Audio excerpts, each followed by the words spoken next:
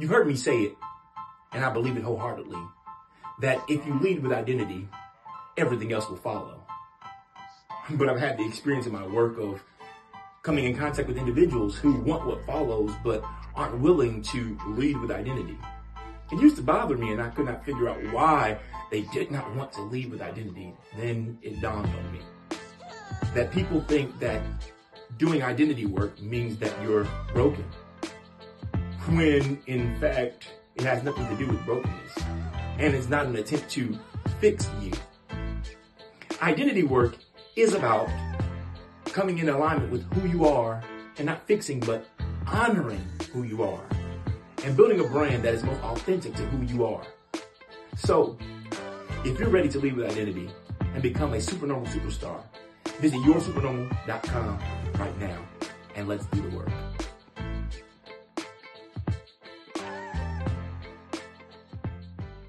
What's up, everybody? Welcome to Transformation Radio, where we transform lives through purposeful conversations, regardless of how uncomfortable and unpopular those conversations are. Lift every voice and sing till earth and heaven ring with the harmonies of liberty. Let our rejoicing rise high as the listening skies. Let it resound loud as the rolling sea. Sing a song full of the faith that the dark past has taught us. Sing a song full of the hope that the present has brought us, facing the rising sun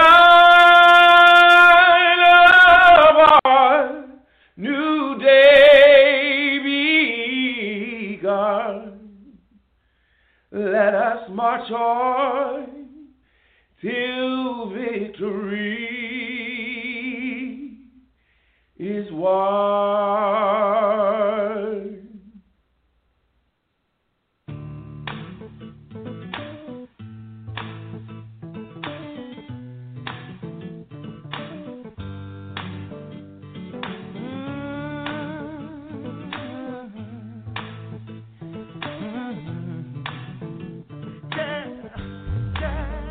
When I was a young boy, I had vision of fame. They were wild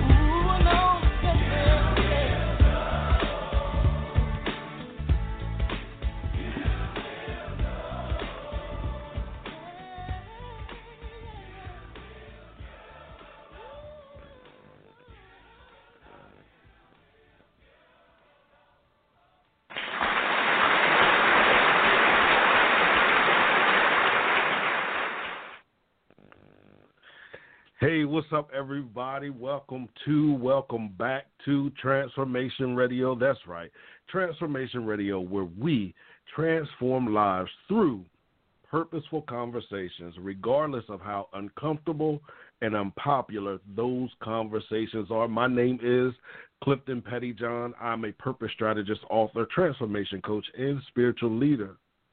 I provide tools and strategies to transition individuals from merely existing to living a life full of purpose. Listen, we have one more show after this, and we are no longer on this network. So, yes, I'm going to do the exercise again on tonight. Here's what I want you to do. If you're wondering if I was talking to you in relationship to purpose, I want you to do this exercise with me very quickly. I want you to take a deep breath in, hold it, breathe out. Breathe in, hold it, breathe out. If you were able to do that small exercise, and that means there is breath yet in your body, therefore purpose remains. I don't care what you're going through, what it seems like, other people's thoughts of you, your own personal thoughts of you, there is purpose lodged inside of you. And tonight's conversation, I believe, and I say this about every conversation we have here on Transformation Radio, this conversation is going to make you or position you in a place where you will be able to recognize and execute purpose. All right, listen, we have an amazing guest on tonight, and we're going to get to our guest in a little bit. But, guys, listen, as I said, we have two more shows. Well, after this, it'll be one more show on the network. I want to send a shout-out to Miss Yvonne Mason. I spoke with her this week regarding the new move that I'll be making. You know, every now and then in life you meet people that don't know you, as some old folk used to say, from a can of paint. Or they don't know you, they've never met you. However, they have a conversation with you, and this is why I always talk about the power and the importance of conversation. But one conversation with you, they feel connected to you in a way that knowing you years upon years upon years could never bring a type of connection. That's how it was with Miss Yvonne Mason. I'm grateful that she invited me on her show 2 times.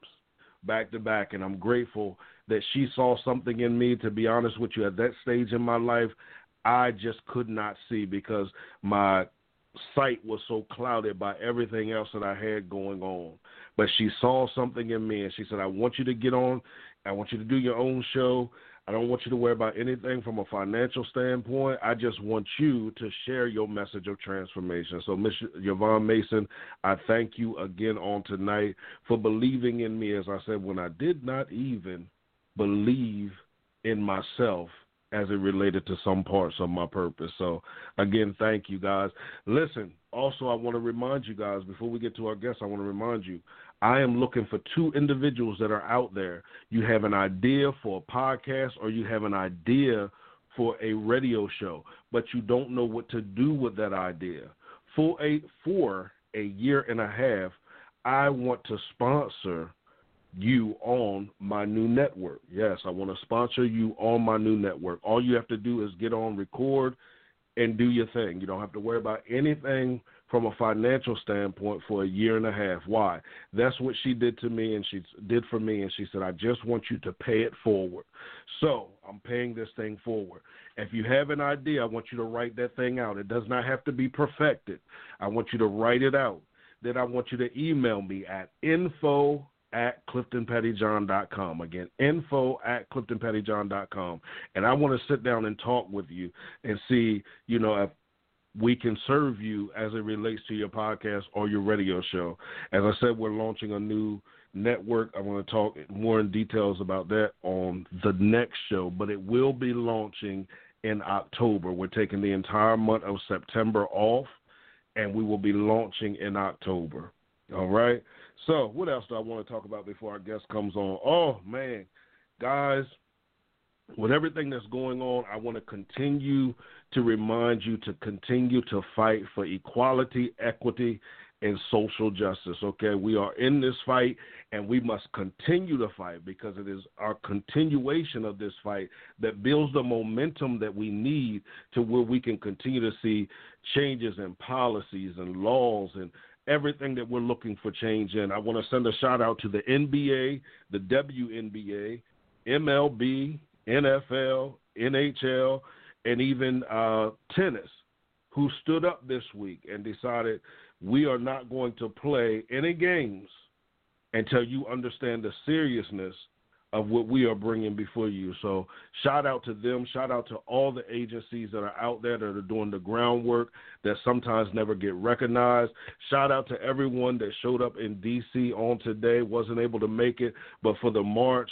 Listen, guys, like I said, if we continue to build that momentum, we will see those changes. I want to remind everybody as well, make sure you are filling out your census forms.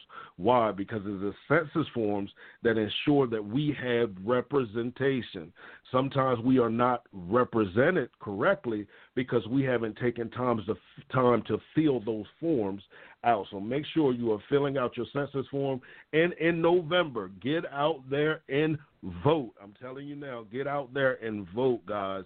We want to see change locally. We want to see change nationally. We have the power to change. And when we can unite, there's nothing that we are not able to do. Now, phone lines. The phone lines are open throughout the entire conversation. That's right. We want you to be a part of the conversation. I don't look at my guests coming on as me interviewing them. I look at it as conversations. I believe conversations are powerful. They are completely organic. I do not prepare any questions. I don't even know the questions I'm going to ask. I just like to go with the flow as we are flowing. So I want you to be a part of it. The call-in number is 516-387-1756. Again, 516-387-1756. So if you hear anything that encourages you, if you hear anything that you've experienced and you want to share with us, please feel welcome to call in. You will be given a minute. Everyone will be given 1 minute just so that everybody has an opportunity to call in and our guest has enough time to share his story, all right? So again, one more thing with calling in. I've said this, and we've never had it, and I believe we got 2 more shows. We're not going to have this. When you call in, understand that my guests, myself, and even the listening audience, we all come from diverse belief systems and backgrounds. So as something is said that you disagree with, it's okay that you disagree with it. Matter of fact, it's okay that you call in to express your disagreement with it. However, because this is a secured environment where everyone feels comfortable enough to respectfully share their beliefs, their positions about things, we want to make sure we're doing that in a respectful manner. So when you call in, make sure you're respectful of myself, our guest, as well as other listeners, okay? Again, 516-387-1756. Now, without further ado, let's get to the reason you all tuned in on tonight. You didn't tune in to hear me. You tuned in to hear our guest. Now, listen, he's an activist, he's an artist, and he's the author of Letters to a Gay Boy. Help me welcome to the show today, Terry Dyer. Terry, how are you today? I'm doing well. How are you?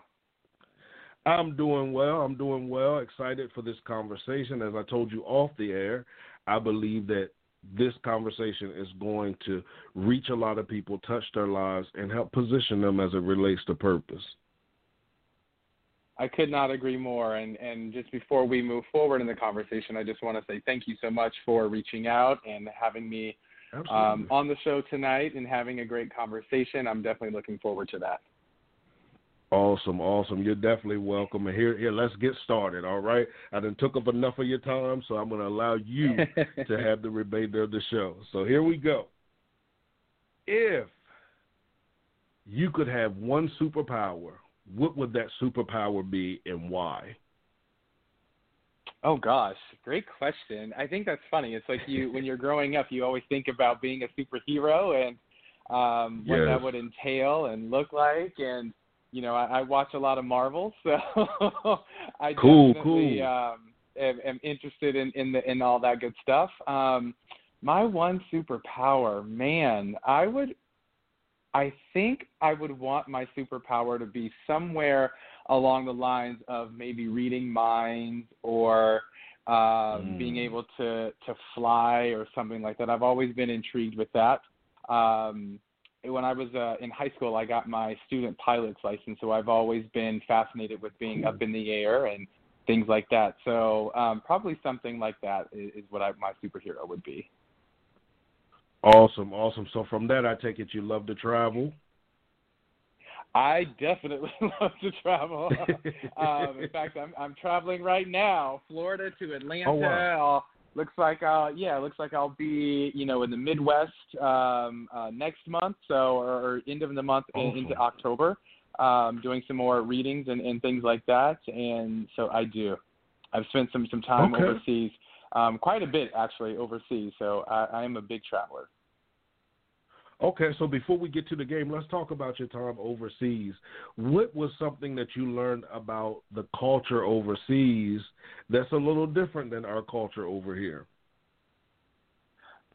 Great question. I would say in a few different places, China being one of them. I was there for quite some time, touring and performing opera many years ago. And I would say one of the similarities is that, the mentalities is that all black people look alike. So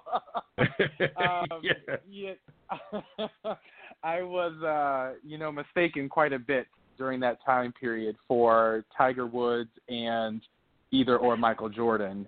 It was the tall and bald head. So after a couple of weeks, I said, forget it. I'm just going ahead and sign these autographs. Do y'all think that's who I am? I'll go ahead and be that person. So that's definitely a similarity. Difference, I think one of the things that is so incredibly fascinating to me is that so many different cultures, I think it's here in the United States within the cultures, but overseas in different countries, it's a lot more prevalent, is that people really are, into their culture. They take a great deal of pride in their culture. They love having their culture on display and making sure that everyone understands the importance of their culture, the relevance of their culture, and how their culture really influences their everyday lives. So I would say that's one of the biggest differences that I have noticed spending time overseas in different parts of the world, is that big, huge cultural respect. Awesome. Now, you said something. You were over there performing opera. A black man singing opera. Just hitting some stereotypes. Yes. So I know you're an artist. How long have you been, with that genre? How long have you performed opera? So I went to college on a music scholarship, an academic scholarship, and a track and field scholarship. And one of the music scholarships that I received was specifically for opera. Now, I, of course, being 17, 18 years old at that time, had no clue that there were, African-American opera singers, Leontine Price, Jesse Norman, et cetera. The list does go on and on, but who actually knows that unless you listen to that genre of music? And, you hear about these things in Black history studies and so forth, but that's just not true common daily knowledge. And I think for me, once I received the scholarship, I was like, wow, I don't even know what this means. What am I supposed to do? I sing gospel and R&B and things of that nature. So, okay, listen, they're paying for my school, so I'm going to go ahead and give this a try. And honestly, it completely changed my life. The amount of discipline that it takes, and I'm a firm believer, if those that sing things like gospel music, you have such a wonderful foundation and technique that you can't teach.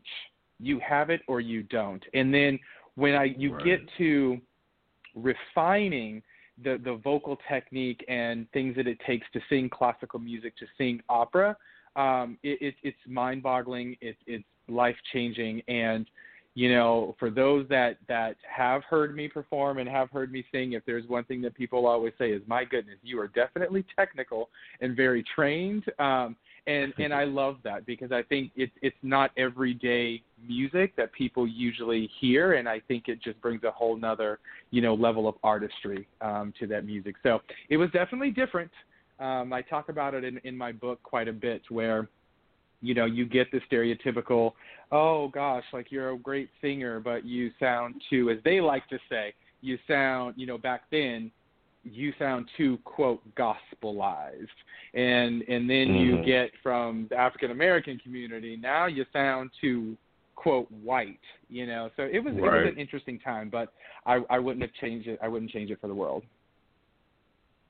Awesome. And I'm glad, because I think I always tell people we need to experience different cultures anyway. I believe that kind of opens up our minds to a greater understanding of the world. Sometimes we're so closed-minded and don't even realize we're closed-minded, because, you know, we don't travel or we don't try new things. We're just, everything is what's normal to us. Everybody looks like us, walks like us, talks like us, thinks like us, and we're not open to anything new, because anything new, you know, what's wrong with them? Why would they enjoy that? So that's great that, you know, you had that experience with that. So now we're going to go to the game. Absolutely. You're going to see it seems like I bounce all over the place, but it's all wrapped up in purpose, okay? It's all wrapped up in purpose. So perfect. Now let's go to the game. I'm going to give you, how many words do I have down here? 1, 2, 3, 4, 5, 6, 7, 8, 9. No, I'm playing. I have 5 words. 5 words for you tonight. So I have 5 words. I want you to tell me the first thing that comes to mind. Like I told you off the air, if you want to sing, you're welcome to sing. If it's one word that comes to mind, that's fine. If it's a sentence, if you want to elaborate on the word. Now, it may be a word that your response hits a trigger. So I might say, oh, can we talk about that a little bit? And we go from there. Okay, sounds good. All right. Okay. So the first word is equality. Equality, lack thereof. That's the first thing that popped into my mind, is there is a lack of equality on so many levels throughout, you know, our great nation. Now I want to ask you a question about that, and I'm glad I have you on tonight, because as a gay black man, as it relates to equality, why do you believe that there is such a lack thereof it? What do you think it is? That is it a fear of it, or what exactly do you think it is? Sure. I think that people in general fear the unknown. And when you have folks that, or subjects, or, you know, clothing or music that is not of your typical or your standard or what you have been taught and exposed to growing up, people fear that. People fear, you know, oh, that goes against what I've been taught, that goes against what, you know, the Bible says, that goes against this and that. And I think people are really, you know, like you mentioned earlier, really closed-minded to the differences. People are not open to understanding different perspectives, different cultures, different personalities. And from my perspective, the only thing that does is that shuts you off from the rest of the world. It shuts you off from understanding the differences that make up this beautiful world that we have. I think if we go back to that, to understanding everybody doesn't need to look like us, talk like us, think like us, right? They may be able to challenge your ideologies, challenge what you have thought and been taught over the years, right? That, to me, is why there's such a lack of equality, is that people, point blank, they fear the unknown and are closed off to the differences. That's so true. But you hit something. I told you we were going to hit some trigger words. You hit a trigger word for me, and you said that it would challenge. And sometimes I don't believe that a lot of us like or want to be challenged as it relates to theology, ideology, psychology, any of the ologies. Because the reality is that sometimes when we are placed in that position of challenge, we realize that the foundation that we have built this whole ideology on isn't as secure as it appears to be, or as we want it to be. Correct. Yeah, so I think that's a great way to put it, is that, you know, the security that the lack of security that differences bring, that scares people. Mhm. All right, that was good. Okay, next word. Life. Life. We need to, what pops in my mind with that word is, we need to relish in it more. We need to respect it more. We need to cherish it more.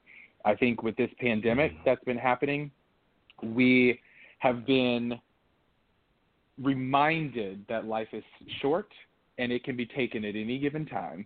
So I think for me, with life, we need to go out and live it to the fullest every single day. Now, with this pandemic, how I hear you talking about how it could have changed, you know, our thoughts and our approach towards life. What has it done for you? What have you done with this time being quarantined in, and now being able to get out now, but your time of being quarantined in, what did you do as it related to your purpose, as it related to life and self-growth and all of those things? The very first thing that, you know, I always say to folks, the pandemic obviously is horrific. It's unprecedented. It has done some awful, awful things to our world and our nation. For me, there's been one or two positive things that the pandemic has done for me. The very first thing is it allowed me to finish my book. It's been a five-year process of, you know, writing off and on, and it allowed me to, you know, take a break from work. And with my career, I generally work about 70, 80 hours a week. So I got to actually take a nap for a little bit, take a breather, and sit down and finish a book. So for me, it has been, you know, a blessing in disguise, really, with the pandemic and having more time and freedom to do that. And then the other thing that the pandemic has done is, you know, even though, you know, we had our shelter in place and we did all these sorts of quarantining things, you know, after a while I started to surround myself with a few friends, a few of the same friends, and it allowed me to develop our friendships, you know, deeper and greater. And you know, being 1 year of living in South Florida, that's been also a blessing in disguise for me, is to develop friendships. So, and then also reestablish some friendships that, you know, life gets in the way and you don't talk to people every day and often and things of that nature. So for me, it allowed me to pick up the phone and have some FaceTime and Zoom and things like that to rekindle those friendships. So that's what I've been doing. Awesome. So the next word was 2 words: self-love. Self-love. I think that's another thing that we need more of. I think for me, that's one of the, you know, weaknesses or flaws, in my opinion, that I have, is that I do not always provide myself with self-love. And for those that have, you know, already read the book, and for those that I hope will read the book, I think that's one of the things that is super prevalent in my book, is that we need more self-love, self-care. Realizing your self-worth is so incredibly important, more now than ever. And we need to also take care of one another. I think we sometimes get so caught up in daily lives and moving and shaking and trying to be the best that we can just in terms of career and money and all those sorts of things, but we forget about the little things in life. And so I think that's one of the biggest things that we need more of as well is self-love. Absolutely. Absolutely. Now, I guess piggybacking off of that, as a person that pours out a lot, what do you do to recharge?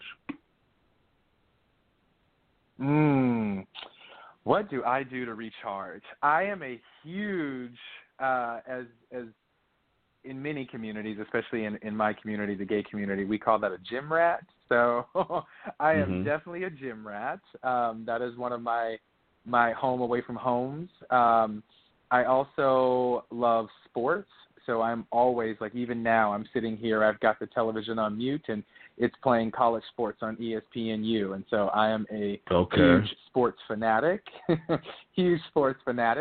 And, what else do I do? I'm a movie buff, and I love movies and watching, crazy sitcoms and things like that. So I'm definitely if I need a day or a break, and I think this has been something that I've been working on for the past 2 years, because usually it's just go with me, and constantly, not really taking a break or a vacation, things of that nature. So the last year, maybe even 2 years, I've gotten a lot better with taking time for myself and relaxing and things like that. So that's what I usually do. Awesome. Yeah, that's definitely important. The next word is purpose. What is everyone's purpose in life? That has been a word that has been used more and more and more in my daily life over the past 6 weeks. I believe that everyone has a purpose, and sometimes your purpose comes to you early in life. Sometimes your purpose comes to you later in life. And I think, for me, my purpose, even though I haven't been able to necessarily pay the bills through music, I think me publishing this book a few weeks back, I have realized my purpose in life may have always been to help those, speak for those that don't have a voice, really sort of inspire those that are suffering in silence, ensure that people understand that they don't have to suffer in silence. So I think purpose is so incredibly important, and we all need to realize what our purposes are on this earth. Awesome. Now, you talked about being the voice for those who, haven't identified their voice yet or don't feel as if they don't have a voice. Have you been a person that always knew you had a voice and or a valuable voice, or is that something that, life, as you went through different things in life, you realized that you had it? Not at all. I had no idea that, how, when folks are growing up, my friends and the people that I've always been around has always said things to me like, oh gosh, you've got a story to tell, or you got, you're always sticking up for, folks being bullied. And in reality, I was also one of those folks being bullied. But for some reason over the years, I've developed this, I'm going to speak up for the injustice. I'm going to speak up for the person being bullied and so forth. And I think really it's been in the last few years that I've sort of realized my own sort of strength in, some people may be right. You do have, a great story to tell. We all have a story to tell, but sometimes, stories, people don't always feel comfortable sharing their stories. And I think some folks that have read my book have, provided statements and feedback that, how many times does someone have to face some type of circumstance or situation? And the amount that I've had to face, from my perspective, I think I've realized my purpose is just that, being a vessel to others, being able to speak for those that don't have a voice. And it's allowed me to actually find my own voice and strengthen my voice to speak for those. Now, it's also a learning process for me. It's still a growth process for me as well. I feel like there's moments where I feel like I'm coming to it late in life, but if I really take a step back and think about it in retrospect, it's always been there. It's always been there. It's just taken me time to garner the appropriate amount of strength and courage to step out front and say, listen, this is me, take it or leave it. I'm here to help. I'm here to speak. I'm here to hopefully inspire and influence at least one. If I've done that, then I've fulfilled my purpose. I feel you. Now, I have one more word, and then we're going to get to your book, okay? And that last word is transformation. Transformation. It's important. It's important. I think everyone needs to transform constantly. Why? I have this saying, each day I wake trying to figure out how I can be greater that day than I was the day before. That to me is transformation. That to me is figuring out, okay, I didn't get to these things yesterday, or I faulted here. I was not able to help somebody in this situation. How can I now do something greater? How can I do something that's going to uplift and going to inspire? That to me is constantly looking for, transformative ways to be a better person. So that's what I think about with that word. Awesome. Okay. So now we're going to transition and we're going to talk about your book, okay? Letters to a Gay Boy. Okay, so is this a memoir? What type of book is this? It is a memoir, absolutely. It covers, some childhood, and the book is written as real letters. Each chapter is a letter, and I'm giving examples of situations and circumstances that I've had to endure over my lifetime, and I'm relating it to everyone, but then also it's life lessons. It's things that we need to improve on. It's conversations that we need to have as a people. It's conversations that we need to have as a community. It's taboo and sensitive subjects that, the African American community has a tendency to sweep under the rug, that the LGBTQ community does not like to admit to. It is incredibly raw, open, authentic, and I am not leaving anything out or behind. So, that's what the book is about. Okay, now how did you get comfortable enough, and I wrote this down so I didn't forget, when you were beginning to write your book, becoming so vulnerable and putting yourself out there, is that something you prepared yourself for? Or is it something that you were like, I don't know if I want to do this thing, but I have to do this thing?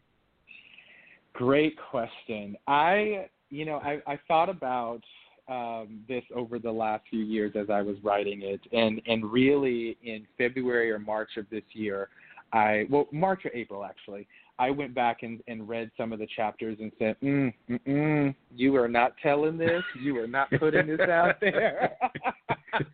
No. They do not need to know this, And then I started to really, really think about it. Now, wait a minute. There has got to be, some, young adult, some teenager, some little black boy in rural, I like to call it Middle Earth, but Midwest, small town. There's got to be, a little girl somewhere, a little boy somewhere that's been abused. There's got what my story and my words, I know for a fact that it has to relate to people, and that there has to be someone that can find solace in my words, and that can realize it is. You don't have to feel shame for these situations anymore. You don't have to feel embarrassed. You can own what has happened to you. You can live in your truth. I think that is the biggest thing, is understanding what that means to actually live in your truth. I will say that's one of the things that I've said aloud, is that I'm real. I'm a real person. I'm living in my truth. But then as I read, we all like to think that. But as I read things back this spring and into summer, I said, maybe you actually haven't. Maybe you actually haven't. Because if you have, then everybody would know these things about you if you really truly stood and lived in your truth. You wouldn't be. There are still a level of shame and embarrassment that you harness, with some of these situations. And then I think as I was about to get it out there and get it published, I finally said to myself, this is it. This is it. And I had a couple of friends, read early iterations of the book and the manuscript, and sort of hearing their motivation and their inspiration of, you have a phenomenal story to tell, and you are doing all of us a disservice if you do not put this out. So once I sort of got that encouragement from a couple of folks, I said, this is it. You can't go back now. You have to get get this out. And so I did. And it is done as I've had some book readings and, these types of interviews. Every single time I talk about it, there is a level of power that I continue to reclaim each and every single time I talk about it. And as I, further strengthen that power, I realize you've done the right thing.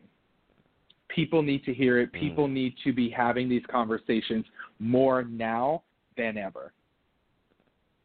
And, I'm glad that you wrote the book, and it's coming from this, and this is paralleling with a conversation I just had with a young man who was a guest on my podcast. But I think we've allowed ourselves and others to be off the hook as it relates to conversations that need to take place. And as we've allowed people off the hook by us not bringing up the conversation, well, I know for myself too, sometimes I wouldn't even show up to places because I know that would require a level of people facing some things that they just didn't want to face. So you taking that power back is so awesome.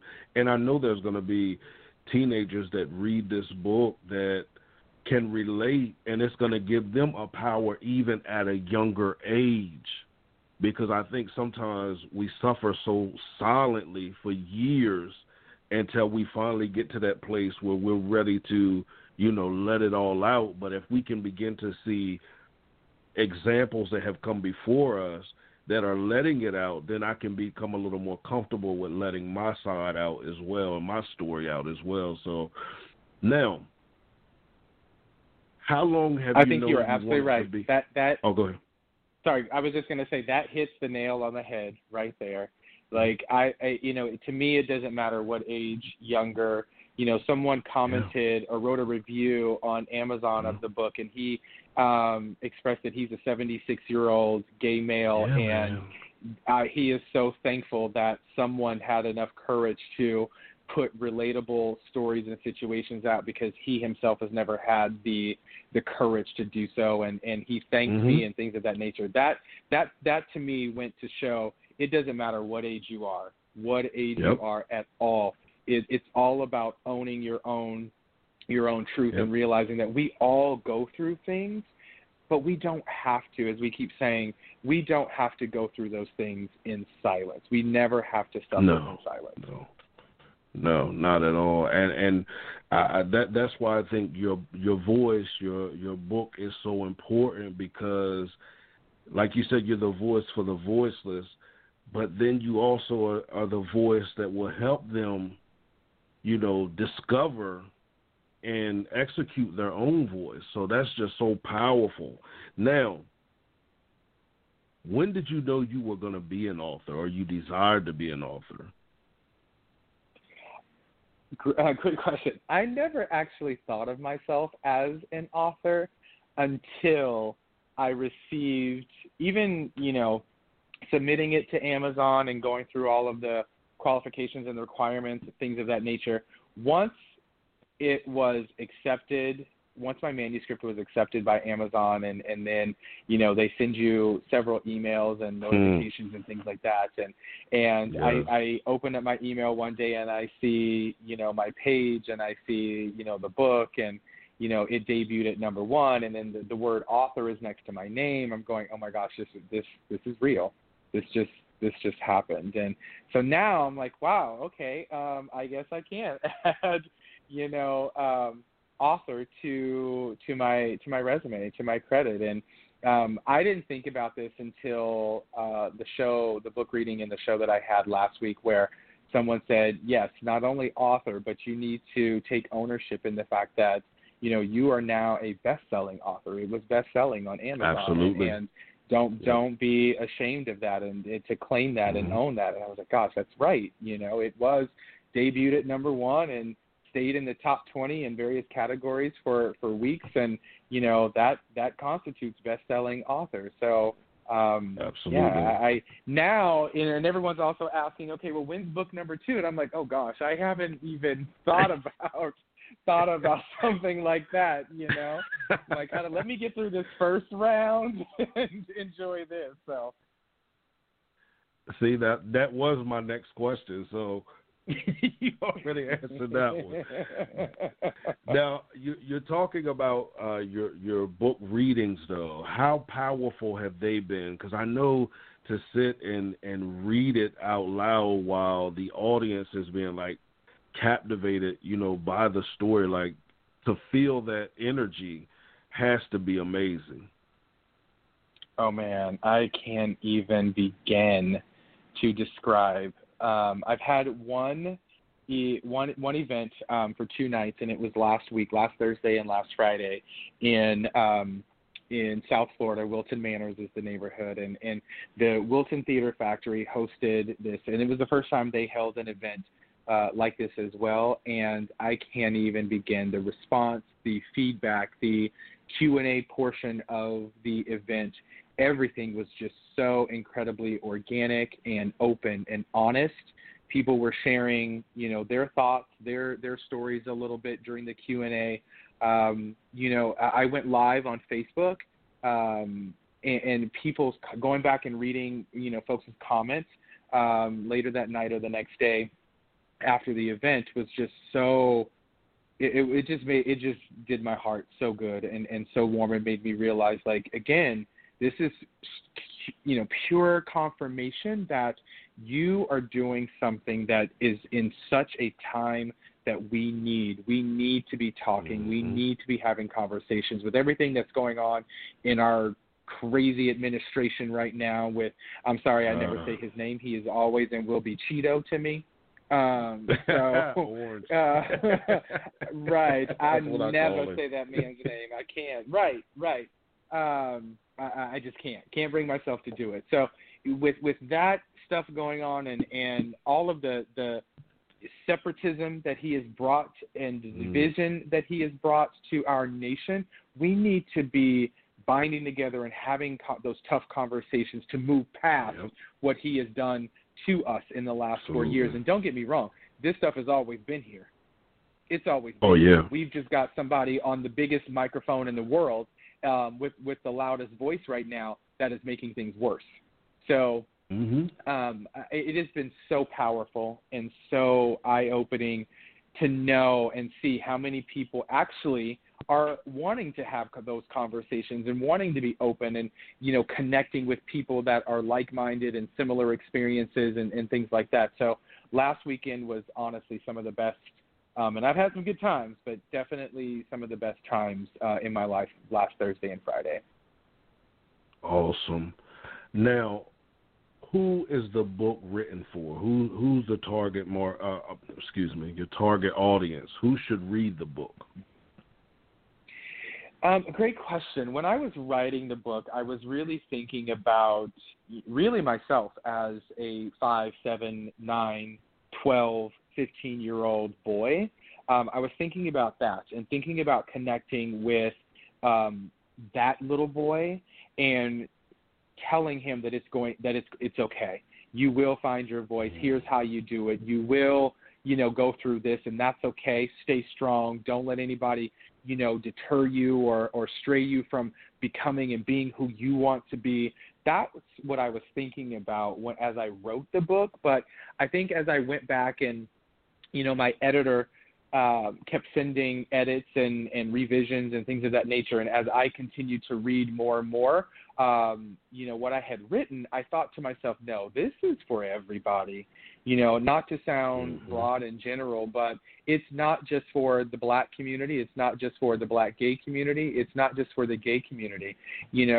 People with children need to read. I encourage to read, to understand how to have tough conversations with your adolescents. I encourage, older generations to read, because it's going to give you an idea of what your actions and your behavior have done to people, right? It's going to allow you to say, oh my gosh, like, here's somebody that has been a part of various communities and experienced things, and what has my narrow-mindedness done or caused to somebody else that has experienced these things. So from my perspective, I encourage everyone to read the book, regardless of what your age is, your ethnicity, your sexual orientation, your religious beliefs, because there's a religious or spiritual component that I talk about in the book as well. It really is for everybody, and it's got something in there that I think everyone can take from it.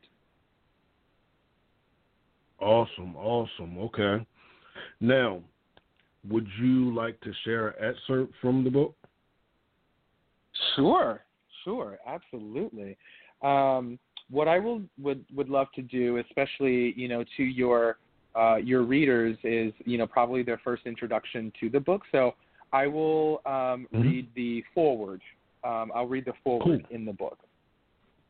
Awesome. So, Letters to a Gay Black Boy. Foreword. In life, we cannot control the cards we are dealt. We do not have the ability to change what God has in store for us. What we do have is free will. We have the ability to control how we play those cards, rise above the bad hands, and overcome them. Life is a journey. It is about one's truth and living it authentically. Our Maker planned lives and futures, no matter how bright or dim. It is indeed up to us to seize the moments and enjoy the life we are given to the fullest. Unfortunately, it does not always happen according to plan. This book chronicles my many trials and tribulations and how I endured them, sometimes succumbing to pressures, other times rising above and overcoming.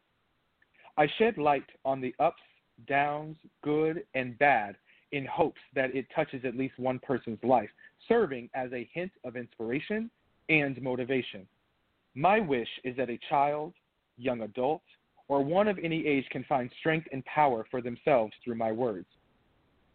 So many times in the African American community, we sweep issues under the rug. I learned this at an early age.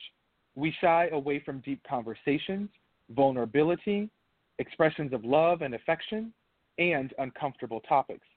Things in life that we fear and or are uneducated on: abuse, homosexuality, and declaration of love. However, being a part of other communities later in life, I learned it is absolutely acceptable to express your feelings through emotion. It is acceptable to believe in your self-worth. It is essential to know that you are loved and to love yourself first and foremost. Be open and authentic and share your stories in order to walk in your own truth. Numerous people in this world feel as though they do not have voices. The kid being bullied in school, a child afraid to face their sexuality and discuss it with their parents, the young girl being abused. Shame, embarrassment, and unworthiness are terrible emotions. Everything in this world happens for a reason, however. His plan for us was always to learn from these situations. I hope that hearing my story, people will find or strengthen their voices. Speak loudly, shout, stand up and take your place in this world. As each day is not promised, we should strive to be greater the next day than we were the day before. We should all feel blessed and proud to grace this earth and to have received that free will to find and live our own journeys. Letters to a Gay Black Boy will not be the book for everyone. It contains very sensitive subject matter and is extremely raw and open. Some details may completely shock you, and others will have you reaching for Kleenex. This is Letters to a Gay Black Boy. Awesome, awesome, awesome. And like I said, before we go off the air, I'm going to make sure you let everybody know where they can purchase the book from. Absolutely. So it is on Amazon.com. You can go to Amazon.com, type in my name, Terry Dyer, or type in Letters to a Gay Black Boy, and the book will appear and get your copy. It's on ebook, so Kindle, laptop, phone, etc. And then you can also get a paper copy as well. And for those also interested, you can feel free to visit my website, terrydyer.org. Of course, it's got lots of media and blogs and my bio, things of that nature. Also your social media handles as well. Yes, so my social media for the book specifically is Terry, Terry, D as in David, Writes. So WRITES, so Terry D. Writes, on everything. So my Instagram, my Twitter. My Twitter is new. I've definitely been one of those folks that, tries to limit my social media, but with the book out now, I've tried to get into everything. So Twitter, Instagram is Terry D. Writes. My personal Instagram is Terry D. Sings as well. So definitely feel free to follow and connect with me on those social media platforms. Awesome. Now, I do have a couple of more questions about the writing process. What is something I like to give Mythbusters on here, because I have a lot of people that listen that are holding books on the inside of them because they feel like the process is like so hard, it's impossible to be done.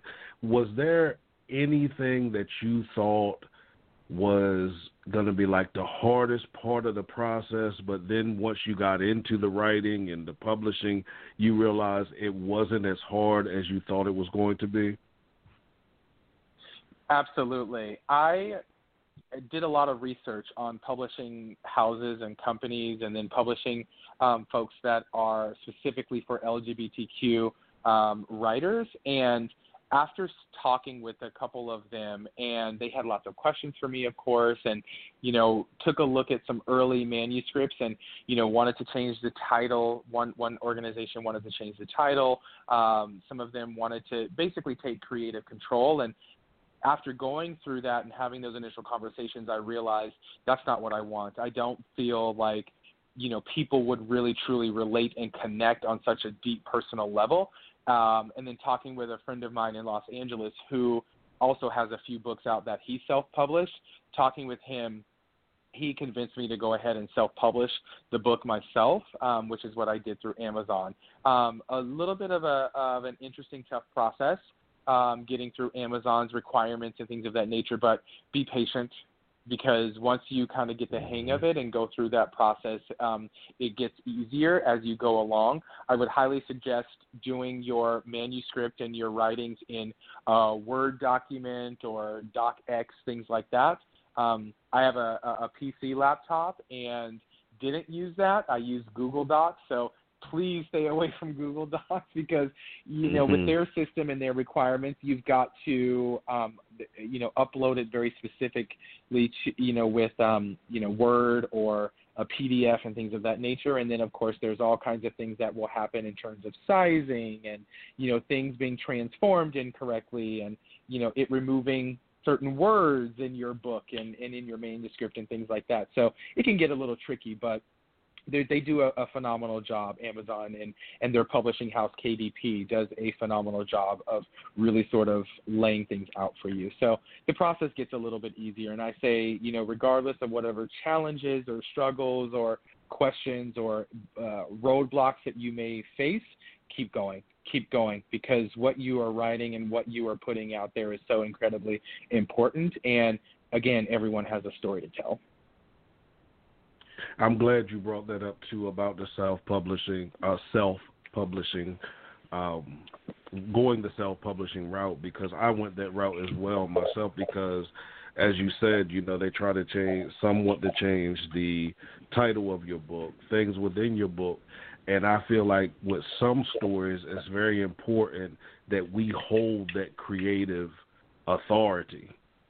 So that was one of the reasons I went that route as well, because it was like, if I don't tell the story the way that I'm feeling this thing, then they're not going to get the full effect of it. So that's great to hear. That is definitely great to hear.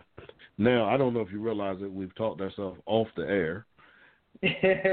So it went so quick.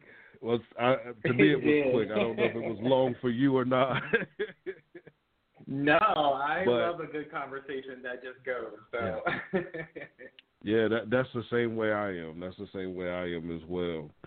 So now, you've given us a lot throughout this conversation. If everyone was to forget everything you said tonight, what would be one thing that you would want them to walk away remembering? Oh, wonderful, wonderful question. If people forget everything that I have said tonight during this conversation, I would want them to walk away with this one thing. Remember that everyone has a story to tell, and it doesn't matter how small, how insignificant you think your story may be. It is a story that will resonate with everybody. It is a story that will connect to, it may not be someone, close to you that your story will resonate with. It may not be your next door neighbor, but someone out there in this world will in fact resonate and connect with your story. So never let your story go untold. And that could also just mean telling your story to a friend, a family member, a spouse. It could mean that as well. That's also a form of telling your story. And never let someone dim your shine and dim your light. I think right now, again, with all the things that are happening with Black Lives Matter and, being treated like second-class citizens, Black people have gone through it, Latino people have gone through it, gay people have gone through it, being treated like second-class citizens. Now is the time more than ever to step up and say, this is me in all my glory, take it or leave it, because I'm here. Awesome. Now I want to ask you a question.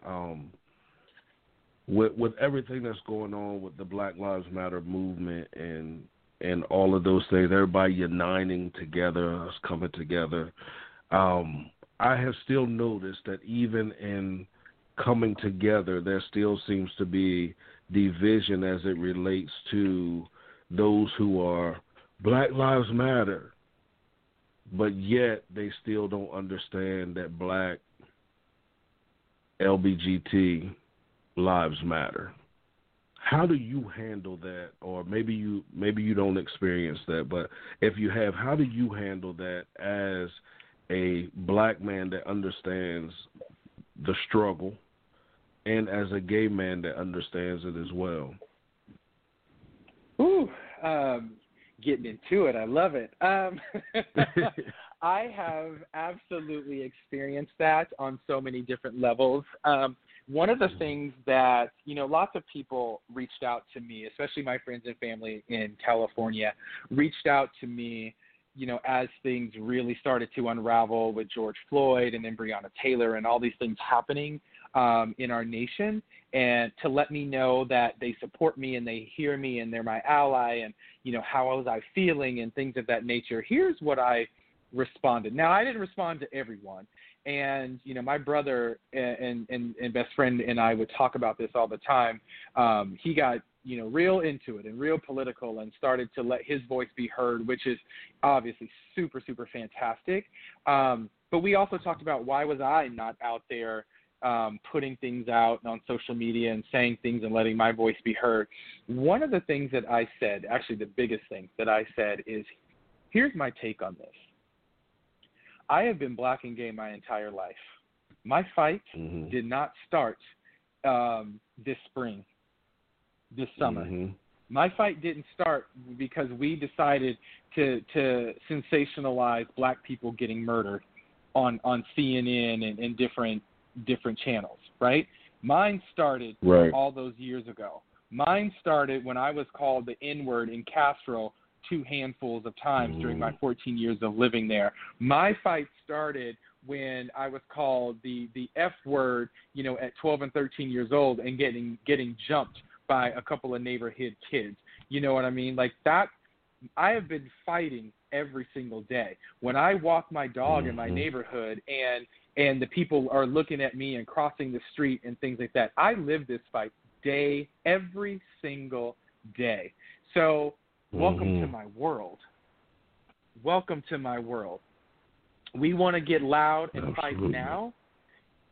Y'all will fight for 10, 15 minutes, but as soon as we stop seeing this and we move on the news and we move to the next story, we're going to forget about George. We're going to forget about the Briannas of this world. We're going to forget about it and move on to the next story. But what you are forgetting is that fight still continues for people like myself. Mm-hmm. So I still deal with it every single day of my life, and I will continue it until the Lord calls me home. And that is a fight that I will gladly take on every single day. I wouldn't have it any other way. I will say that I love the fact that my book has come out when it did, because it is from a black person's perspective, but it's also from a gay person's perspective. It's from a black gay person's perspective. So I'm bringing you now. Don't forget that I'm also a George Floyd, but don't forget that I'm also a Breonna Taylor because I'm a gay man. You know what I mean? Like you've got to. Listen, you're going to get me riled up now. I see you got hype. I saw it. Right. I saw it, but I did. So I really wanted to have that part of the conversation because I think that is so important. And I posted, one of my posts was, I'm proud of everybody, standing up. And all that, and that's why I said in the beginning of the show as well, don't lose the momentum. Don't let, like you said, once that news cycle ends, no. That's what they're banking on. You got to keep this fight because there's some of us that have been fighting this thing for years, for years. Exactly. So now I got a question for you. It's a little comedy. It's a funny question, but it's a serious question, too, because this thing bothers me, too. I hear a lot of people talking about the gay agenda, and I posted a couple weeks ago. And I post these things because I like having the tough conversations. But I don't know. Everybody has so much mouth till you ask them the tough questions. So my post basically said, what exactly is the gay agenda? I feel like I should know what it is as a gay man. I should know what the gay agenda is. And I'm like, okay, can you tell me where I sign up for it? Tell me, we're having rallies for it. I'm confused by it, but nobody would take the bait. Everybody ignored that post because nobody wants to have. That's another conversation that other people don't want to have because the reality is, we don't have an agenda, in the sense of how they're presenting it. So, I just wonder, I've been asking everybody just to get an understanding of what is the gay agenda. I'm confused. Listen, I think there are lots of different gay communities that have their own, quote, gay agenda. Absolutely. Now, I know when I have heard some folks talk about the gay agenda, it's from their perspective, and obviously I think where this is coming from, but from their perspective, it is we gonna recruit everybody and we want everybody to be like us and to do all that. Listen, we are not the army. We are not trying to recruit nobody. You can't recruit and turn somebody. You either are or you are not. Now we're talking good. Right. We're talking good. Right. Now, I'm, and I've kind of alluded to this, on our conversation or in our conversation, and then I definitely talk about it in my book. I don't think we can have any type of gay agenda, in my opinion. No. Because we are not on the same page as a community. We don't believe in the same ideologies as a community. Now, granted, and I mean just big picture speaking, right? Not, politically and all those other sorts of things. But I think if we're going to go out and fight for respect, equality, and tolerance and all those things, you absolutely have to be that way in your own backyard. And I think more so now than ever, I think a large part of our community realizes we are not. Lesbians and gays don't generally get along, and there's a divisiveness there. Trans and the rest of our communities, there is a divisiveness there. That can't be if we plan to like really move forward in this world as one group and one community. It can't happen. I agree. I totally agree. You hit it there, especially as it relates to the trans community, because sometimes, when I talk to a lot of them, they feel like they're not even a part, of the community.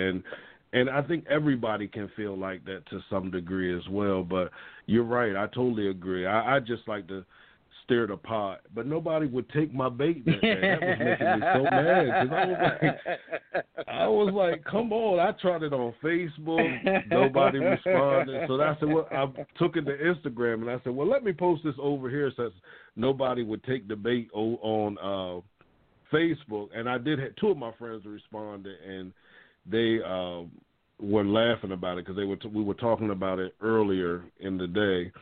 But I just think that we have to get to a place where we realize, like you said in the beginning of our conversation, that a lot of times people are fearful of things, and instead of taking the time to learn about it, they're just going to make a bunch of assumptions about it. Right. And that's sad, because we always lose out. We always lose out. Okay, so now I'm done now. I'm going to get back on schedule. The second of the three questions is, here on the show, we like to honor what we call transforming transformers. And transforming transformers are people who have dedicated their life to their own personal growth and transformation, but yet they've also served as assistance with other people as it relates to their transformation. So they might be a mentor, a leader, teacher, pastor, family member, friend that has been there with you, pushing you forward, encouraging you through some of your toughest times. So we like to honor people. So I always like to leave space for you to share with us. I have to keep the number at least to 5. If you have 5 individuals you would like to acknowledge that have been those transforming transformers for you to help you through some of your toughest and celebrate with you through some of your greatest accomplishments. Oh my gosh, absolutely, hands down.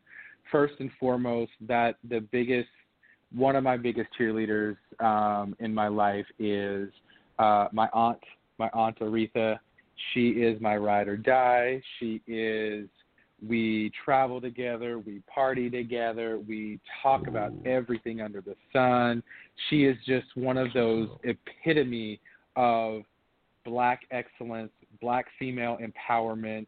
She uplifts those around her. She's so wonderful at taking, the kids. She's Aunt Aretha to everybody around, and, the kids can have conversations. By kids, I mean teenagers, young adults can have conversations with her that they don't feel comfortable having with their mom or their dad.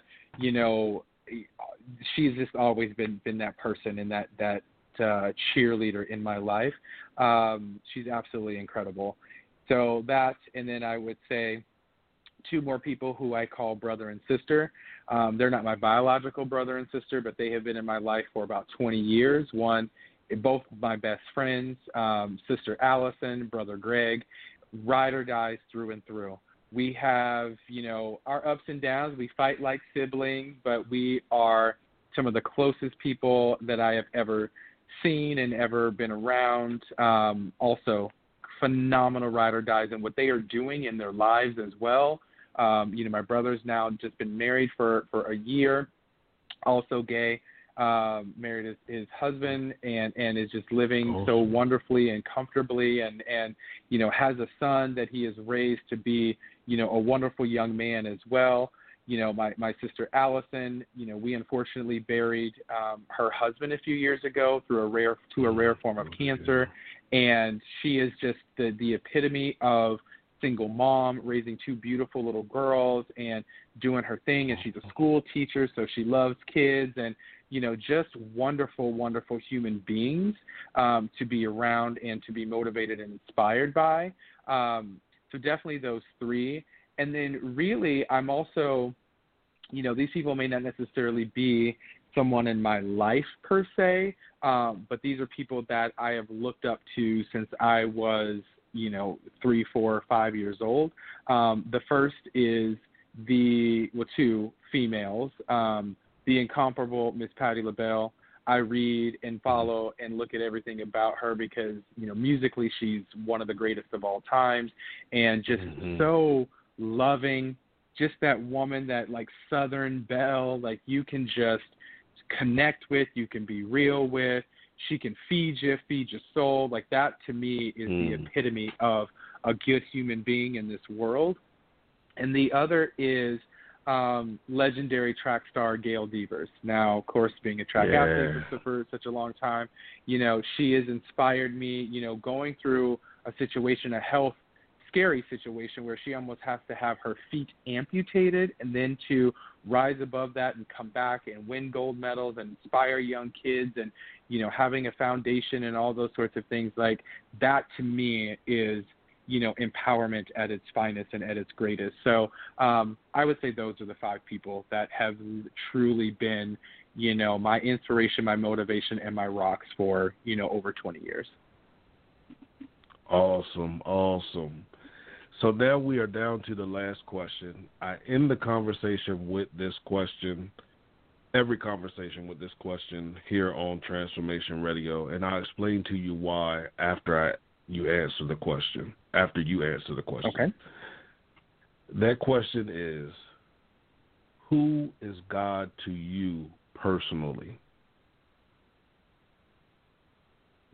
Wonderful question.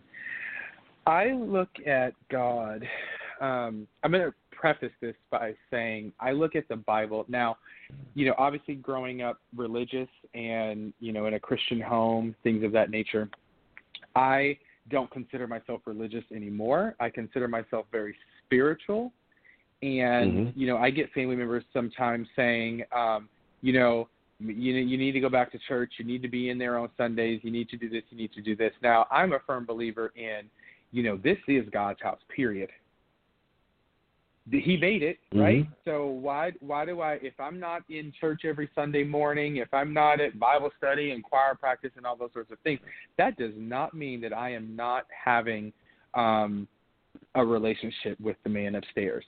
I talk to him every day. I ask for forgiveness. I ask for his help, his hand, his guidance. The Bible to me is just like teachers, how I used to view teachers growing up. They are nothing but a guide on the side.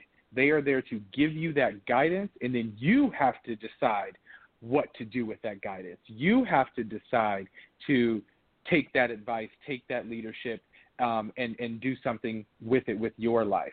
That's how I view God as well. He's there to provide you with a foundation.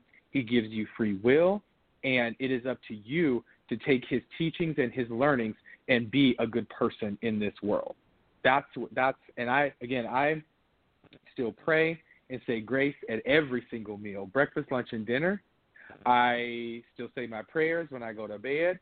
I thank him when I creak out the bed in the morning time. So in my opinion, I have a very strong relationship with him, and he has brought me through a tremendous amount. Reading the book, I think people realize, oh my gosh, again, how can one person go through all these things in one lifetime? Most of us don't think about going through half of these things, in our lives, but to really, truly go through all these things and still be here, still be persevering, still be resilient. There is nobody that's been able to get me through all of that except for him. Absolutely. I totally agree. Now, here's why I asked that question. at the beginning of the show, I talked about how we have guests that come on from different backgrounds, different belief systems, different spaces and places in life. But my firm belief is that no matter how long we live, we'll never fully gain an understanding of the awesomeness of who God is. And when I say awesome, it doesn't even really begin to describe him. But I believe that when we have conversations with each other, we are encountering different experiences with God. So you sharing your experience with God and who he is to you may help me 2 or 3 weeks down the road where I might go through a situation and I've never experienced God the way that you communicated it to me. But now I can see him beyond the parameters that I have set him to be. So that's why I always like to ask that question, because each time I ask it, it unlocks chambers in my mind, or it unlocks my ability to see who God is even the more. So thank you for sharing that with us. But most importantly, thank you for coming on tonight and sharing so freely. Enjoyed the conversation. I encourage each and every one of you that are listening, make sure you go by his website. Make sure you go by Amazon, purchase the book, follow him on his social media, on all social media platforms, and support. Y'all know how I feel about supporting, especially when it comes to black excellence. I'm telling you, I'm big on that when it comes to black excellence and just overall people that are changing the world. So please make sure you go by and support. Listen, those of you that are listening, we have one more show, guys, one more show on this platform, and then we're moving to our new platform, okay? So I want to make sure you guys are here on Monday night. Monday night, we are closing everything out. It's going to be at 10 p.m. Again, go by my website for information about our guests and to set a reminder for you so you don't forget about Monday night. Visit www.cliftonpettyjohn.com. Also, follow me on all my social media platforms just by typing in Clifton Pettyjohn, all right? And as I always say, create a great day. Walk with purpose, and by all means, guys, execute your vision. Peace.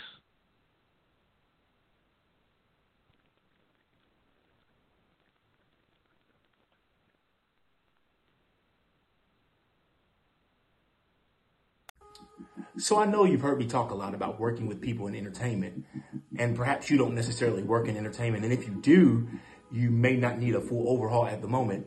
However, you may be facing a challenge or working on a project that you could use objective perspective or expertise on. This is why I offer consulting. Here are the areas I can help you in: branding, marketing, creative strategy, spiritual development, identity strategy, style and image, content strategy, entrepreneurship. I would love to work with you to navigate your challenge or to enhance your project. If you want to book a one-time session or inquire about a short-term consulting relationship, you can do both by visiting yoursupernormal.com. Let's get it.